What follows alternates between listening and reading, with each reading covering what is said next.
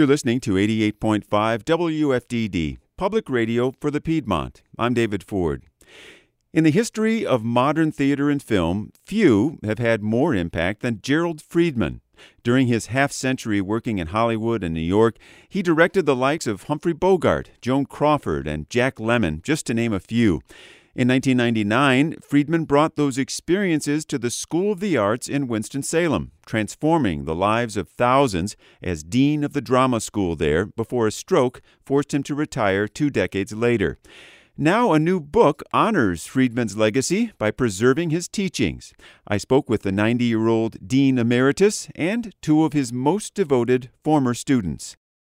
So what would Gerald Freedman have said 70 years ago if someone were to have told him that one day his work would be revered internationally with students writing entire books in his honor? That you're crazy.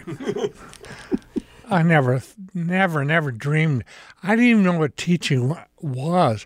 I just had a lot of experience, and I've given my experience to students. I never felt like a teacher.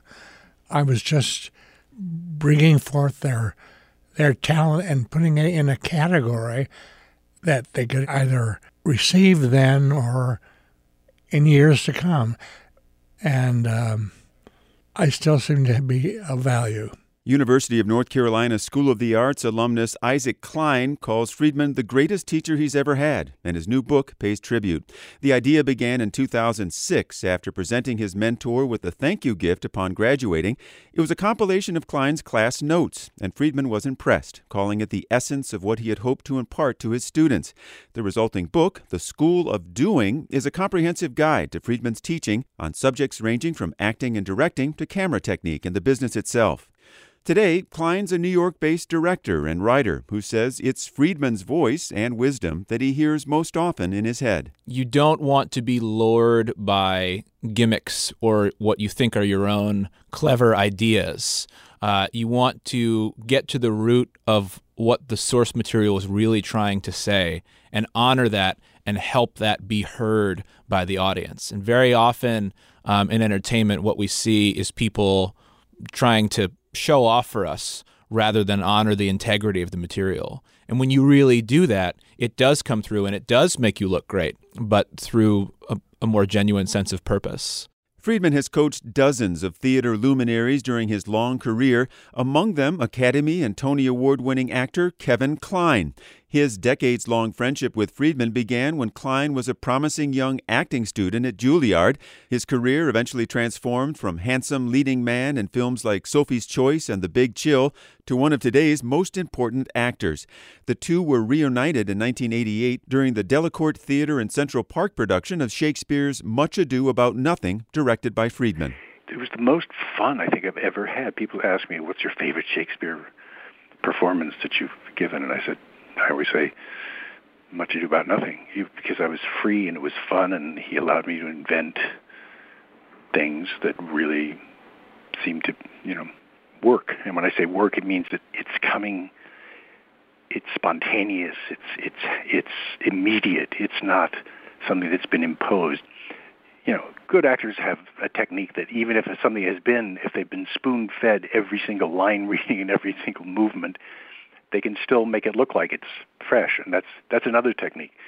But my technique has always, as inspired by Jerry, is to, he always said, if someone came in and watched a rehearsal, they might say, why is he letting the actors do that? It's so clearly wrong. He says, because I'm letting them sort of mush through it. There's an appropriate time to see them. If they find the answer, themselves, there's this revelatory moment. I got it. It's like they're going to own that moment in a deeper way than if it's been suggested. Gerald, what are you most proud of? Well, I'm most proud of the way I've opened up so many actors to what acting really is. They have talent, they have intelligence, they have imagination, but they have to add a reality. That's the essence of anything they do. And that's it, really, reality. It sounds very simple, but it's very difficult. Freedman calls his whole life a collection of what he learned from legendary actors and directors more than a half-century ago. But he says the learning continues, and he's happy to pass it along. For WFDD News, I'm David Ford.